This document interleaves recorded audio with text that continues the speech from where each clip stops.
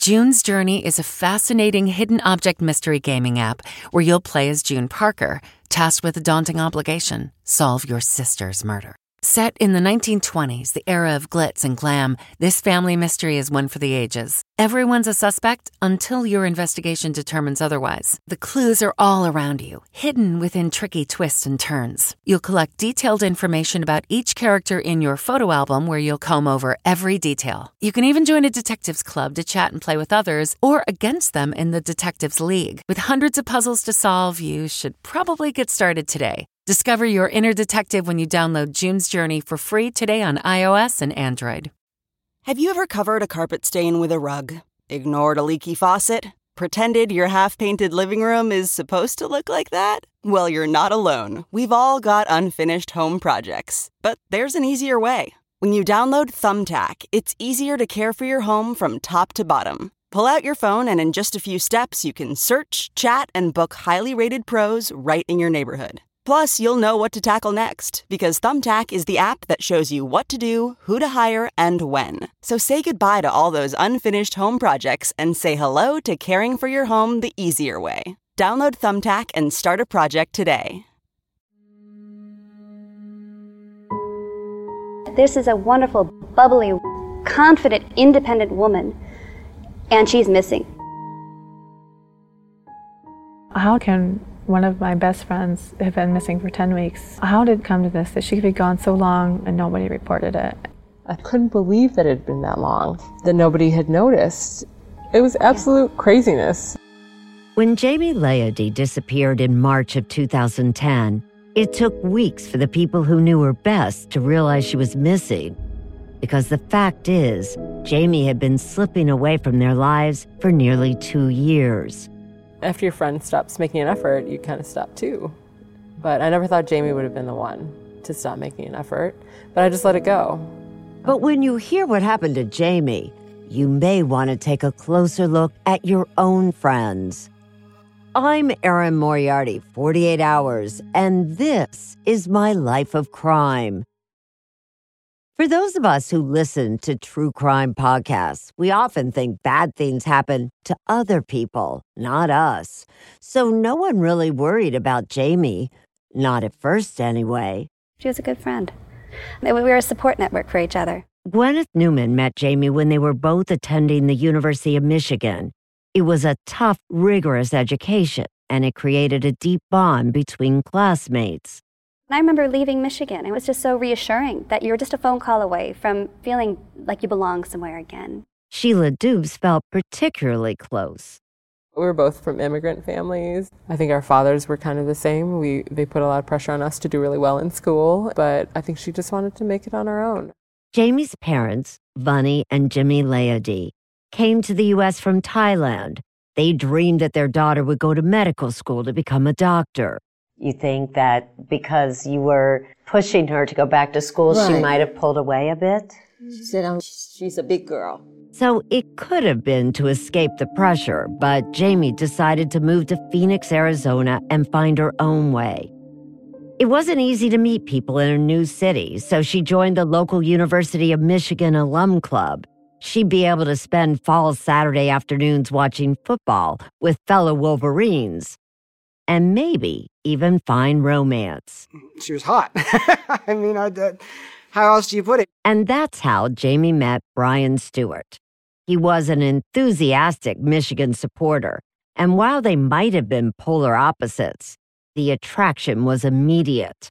Brian was athletic and worked as a personal trainer. Jamie, much quieter, worked as a sales rep. Brian soon moved into the home she owned in Chandler, a trendy Phoenix suburb. Did she pay most of the bills? Most of the big ones, yeah. But it's not like I was dependent upon her.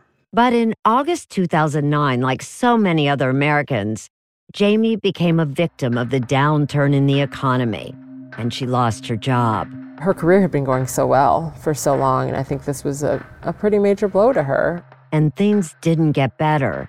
Jamie searched for months in Arizona, Florida, New Jersey. She couldn't find a job. The value of her home plunged, and according to Brian, so did her spirits. You know, it was like when it rains, it pours. For Jamie, it was pouring. Jamie had stopped confiding in friends, and again, according to Brian, became so despondent that he moved out, rented another apartment, and he says planned to break off the relationship entirely on March 17, 2010, St. Patrick's Day. But instead, according to Brian, she came in, asked me to take a week off from work, and she's like, we're going to go to Denver. We're going to get a house. You know, I've got a job offer up there.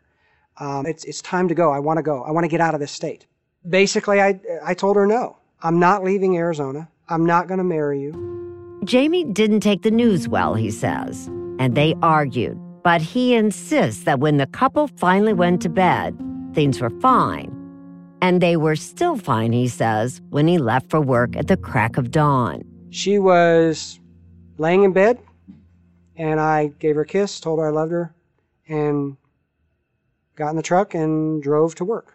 When is the last time you saw Jamie? Physically saw her, 3:15 a.m., March 18th, 2010. But later that morning, Brian emailed a friend of Jamie's, a woman by the name of Marlena Buffa, with a surprising story. And said, Jamie dumped me, she moved to Colorado. Did that surprise you at all? No. I thought good for her. Did he seem upset? A little bit. He was more angry that she left him alone. At any point, did it even cross your mind that something could have happened to Jamie? No. I knew she had means. If she wants to pick up and leave, good for her. None of Jamie's friends ever saw or heard from her again, although it would be weeks before anyone really became concerned. Marlena was one of the first. She says that in May 2012, about 10 weeks after Brian first told her that Jamie had left town, she heard from him again. He said, I'm starting to get worried about Jamie. Marlena asked a private detective by the name of Burke Files to see what he could uncover. Files did a background check on Brian and discovered that about a decade earlier, he had lived at 2 different addresses in Michigan with a man by the name of Rick Wayne Valentini. It could be a roommate. It could be a close friend. It could be a relative. Files also traced Jamie's credit cards, but nothing, absolutely nothing, turned up. And nothing. There was no activity at all. Nothing. That was a red flag. Marlena told Brian to call Jamie's parents, and they called police. I immediately thought something was wrong. People of her background and stature don't just come up missing for 10 weeks and nobody hears from them. That's Troy Spielman, a detective with the Chandler Police Department. Spielman and his partner, Nate Moffitt, got a warrant to search Jamie's house and started calling Brian and calling and calling. He didn't respond. To me, that was alarming. It just showed a lack of concern. But later that night, they found Jamie's missing vehicle, a Ford Escape, in Scottsdale. And guess who was behind the wheel? The detective said, well, I'm here in regards to your girlfriend.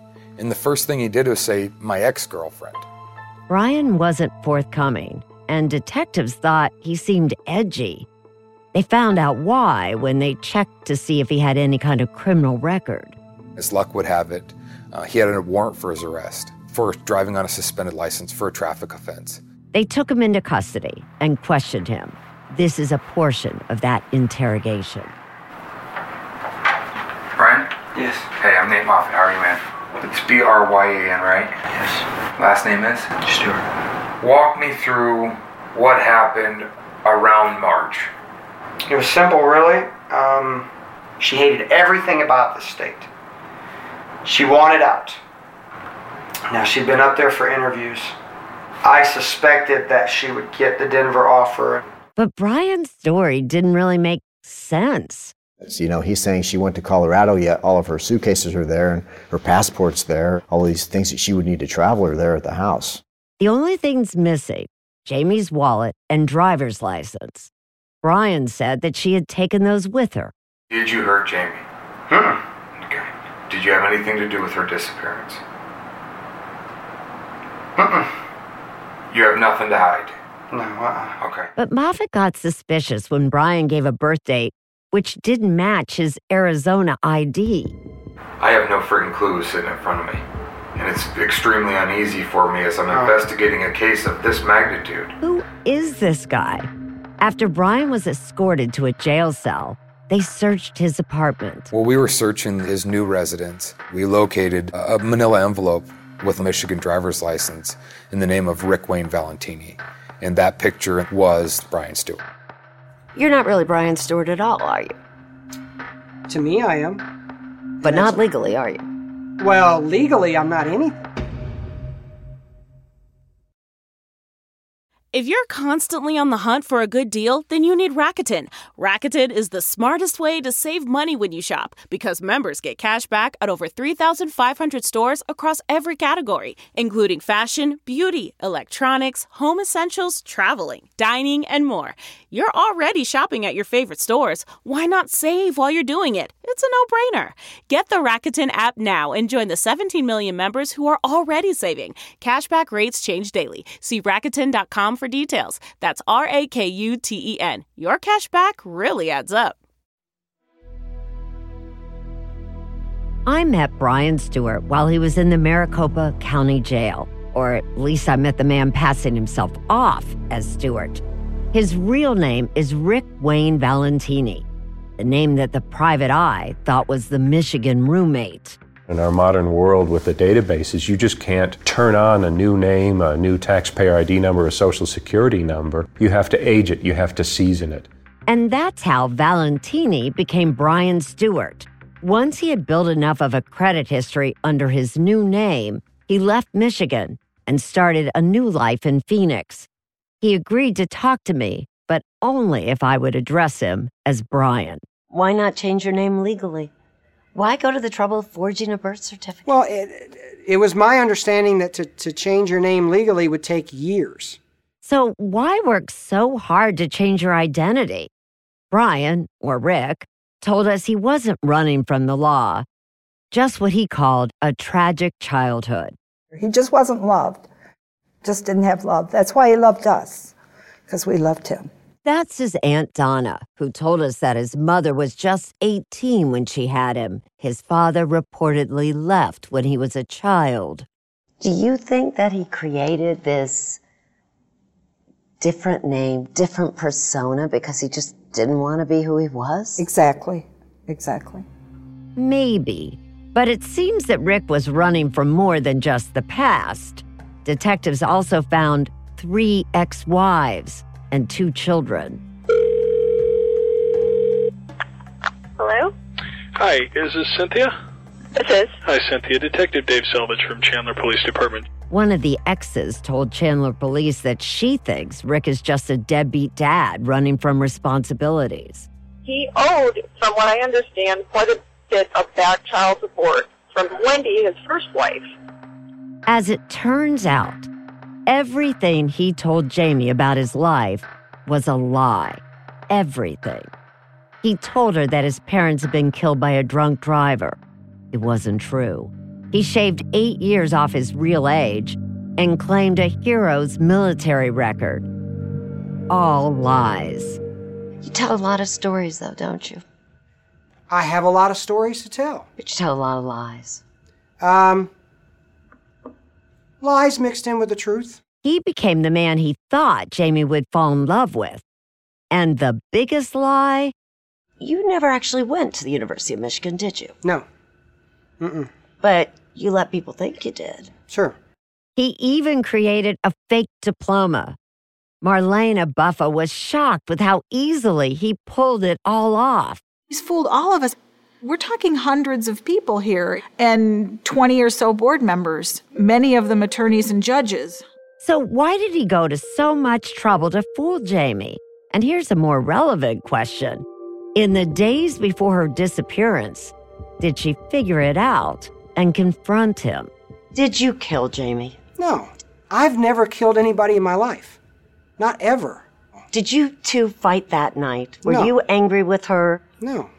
She told me that she was going to be leaving the next day. And where was she going? It was my impression, Denver. But why then didn't Jamie take any suitcases? And why were detectives unable to find Jamie in Denver or any other city? I taught Jamie how to create a whole new life for herself. That included a new identification, a whole new persona, a whole new way of looking at things. Are you saying that you helped Jamie change her identity? Yeah, I showed her how to do it. The only thing that she ever lived for was to be free of her family. She wanted to be on her own. Rick, or Brian, whatever you want to call him, had suddenly come up with a new explanation for Jamie's disappearance. She didn't want to be found. As you can imagine, Nate Moffat and his partner didn't believe him. I wholeheartedly believe Brian Stewart, Rick Valentini, whoever you want to call him, murdered Jamie Laity on the night of March 17th.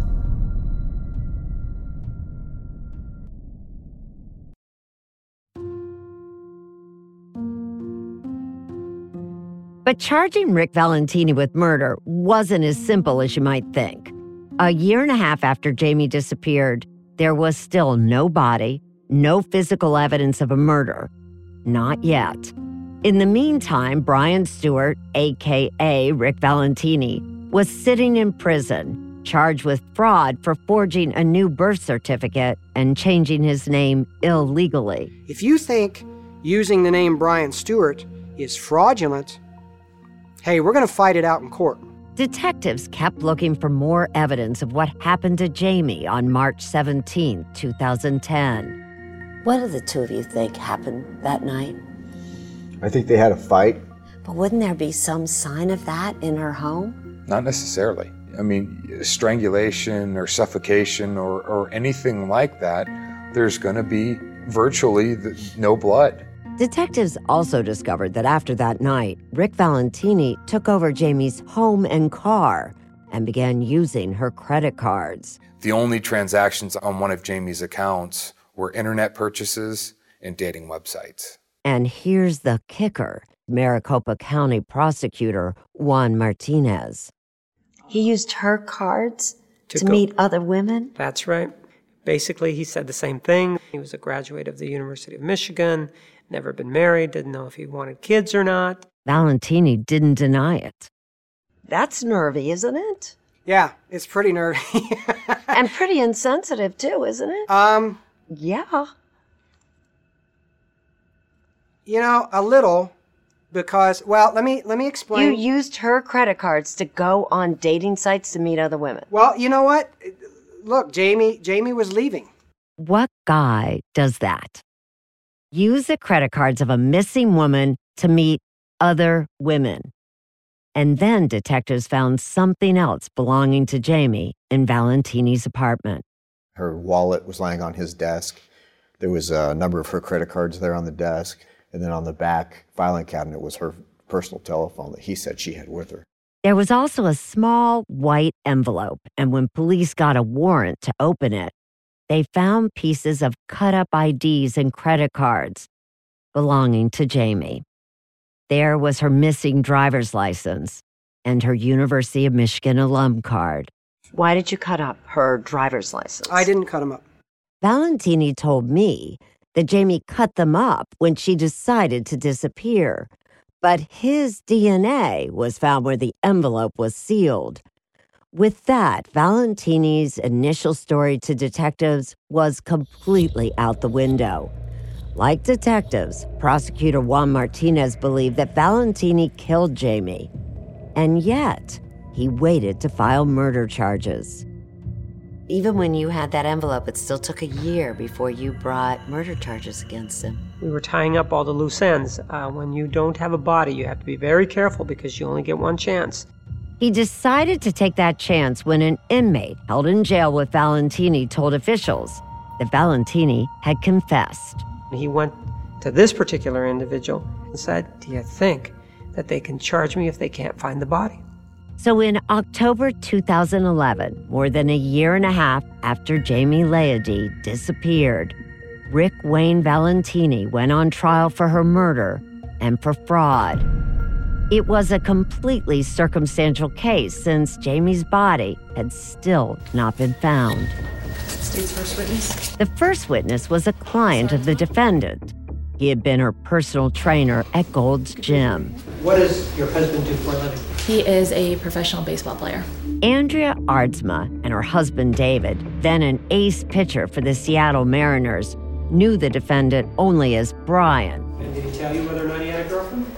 Yes, he had a girlfriend. And did he tell you her name? Jamie. Andrea gave the jury insight into Brian and Jamie's relationship. Andrea testified that for months before Jamie disappeared, Brian had told her what he really thought of his girlfriend. Whiny, naggy, bitch, sugar mama, nothing positive at all. I don't know if he just thought I was a good listener or if he really did think that I was stupid and that he could tell me all these things and nothing would come of it. As the trial progressed, there is testimony that Jamie had actually found a job, but not in Denver, in Phoenix, according to Kevin Tierney, who had hired her. She's very excited about her new job, and we're looking forward to working together on March 18th. But Jamie never showed up for that job.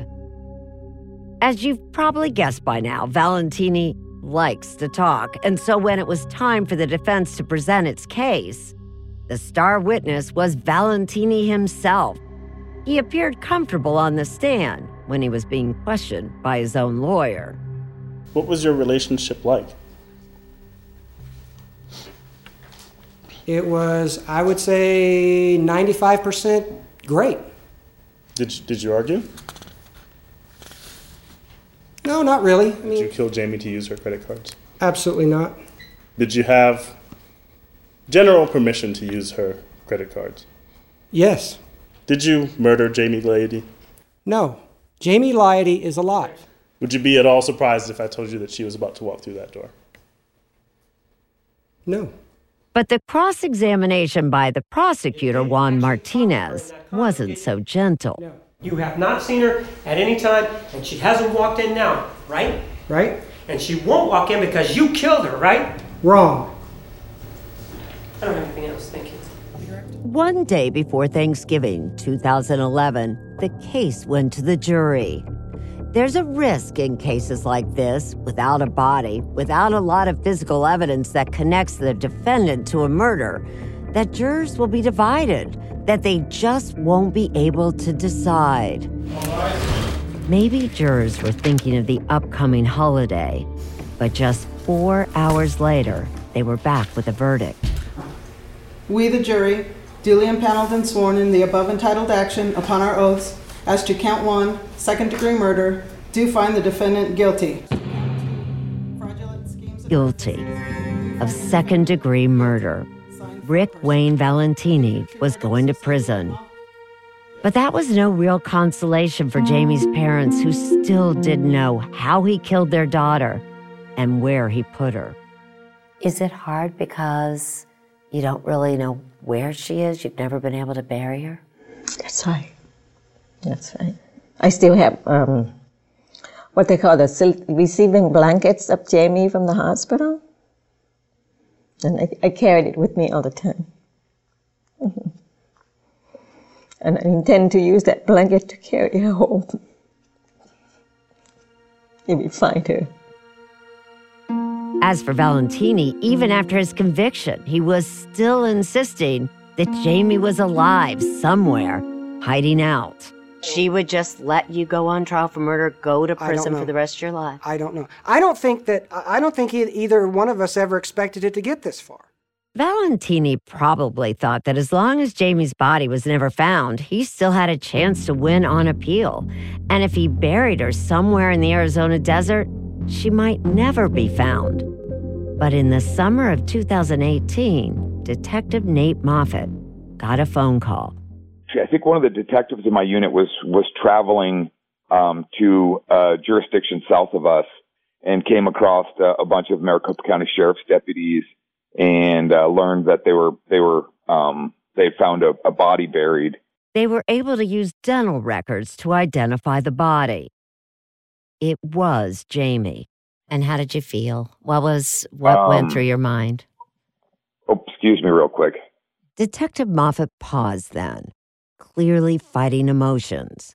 before he answered. Overwhelmed. I felt overwhelmed when I found out that that was in fact Jamie. Why? Tell me what you were thinking. Actually, when you guys aired Jamie's story on 48 Hours, one of the things that hit me the hardest was when Bunny, her mother, said that she carries around a receiving blanket to hopefully take Jamie home one day. And I always wanted to bring them that closure. As a parent, I just wanted the closure for her, and it was very nice to just have that closure for them. How did Jamie's parents take it? Because like I said, I worked with them for so long, I actually had their home phone number memorized. So I was out on vacation and dialed their home phone number and got their answering service. Or their answering machine, and started leaving a message, and they picked up. And I think they were obviously way more overwhelmed than I was. Jamie was found around 10 miles from her home. Detective Moffat says he believes Rick Valentini put her there after killing her on that March night in 2010. How did he kill her? We didn't send a lot of stuff out for DNA because this was a case that had already been solved. There was clear evidence that it was a homicide. Her hands and feet were bound with tape.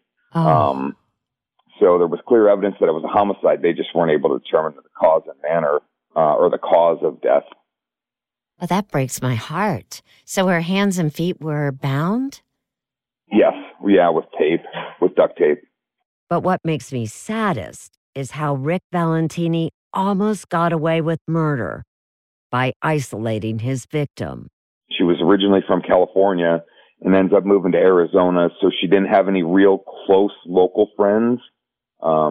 She didn't have people that she communicated with on a regular basis. She didn't have an office that she was going to daily. It was a perfect storm where nobody was really in daily or weekly communication, where she kind of became a perfect victim. There's now some peace for Jamie's family and friends. She's been found, and the man who killed her put away. Valentini will never hurt another woman. But you have a friend you haven't heard from for a while? A friend in a questionable relationship? Maybe it's time to give that friend a call. I'm Erin Moriarty, 48 Hours, and that's My Life of Crime. This podcast series is developed by 48 Hours in partnership with CBS News Radio. Judy Tygard is 48 Hours executive producer. Jonathan Clark is CBS News Radio executive producer. Production and editing for this season of My Life of Crime by Alan Pang. This episode was also produced by Judy Ryback of 48 Hours. Craig Swagler is Vice President and General Manager of CBS News Radio. And finally, a thank you to all of you, our listeners. We owe it all to you, the millions of 48 Hours fans. Don't forget to join me online. I'm at EF Moriarty on Twitter, and we're at 48 Hours on Twitter, Facebook, and Instagram. See you soon. A story of betrayal you would struggle to believe if it wasn't true. Listen to Blood is Thicker, The Hargan Family Killings, early and ad-free on Wondery Plus. It was the biggest scandal in pop music. The stars of Milli Vanilli, the Grammy-winning multi-platinum R&B phenomenon, were exposed as frauds. But none of this was their idea. So whose idea was it? Enter German music producer Frank Farian.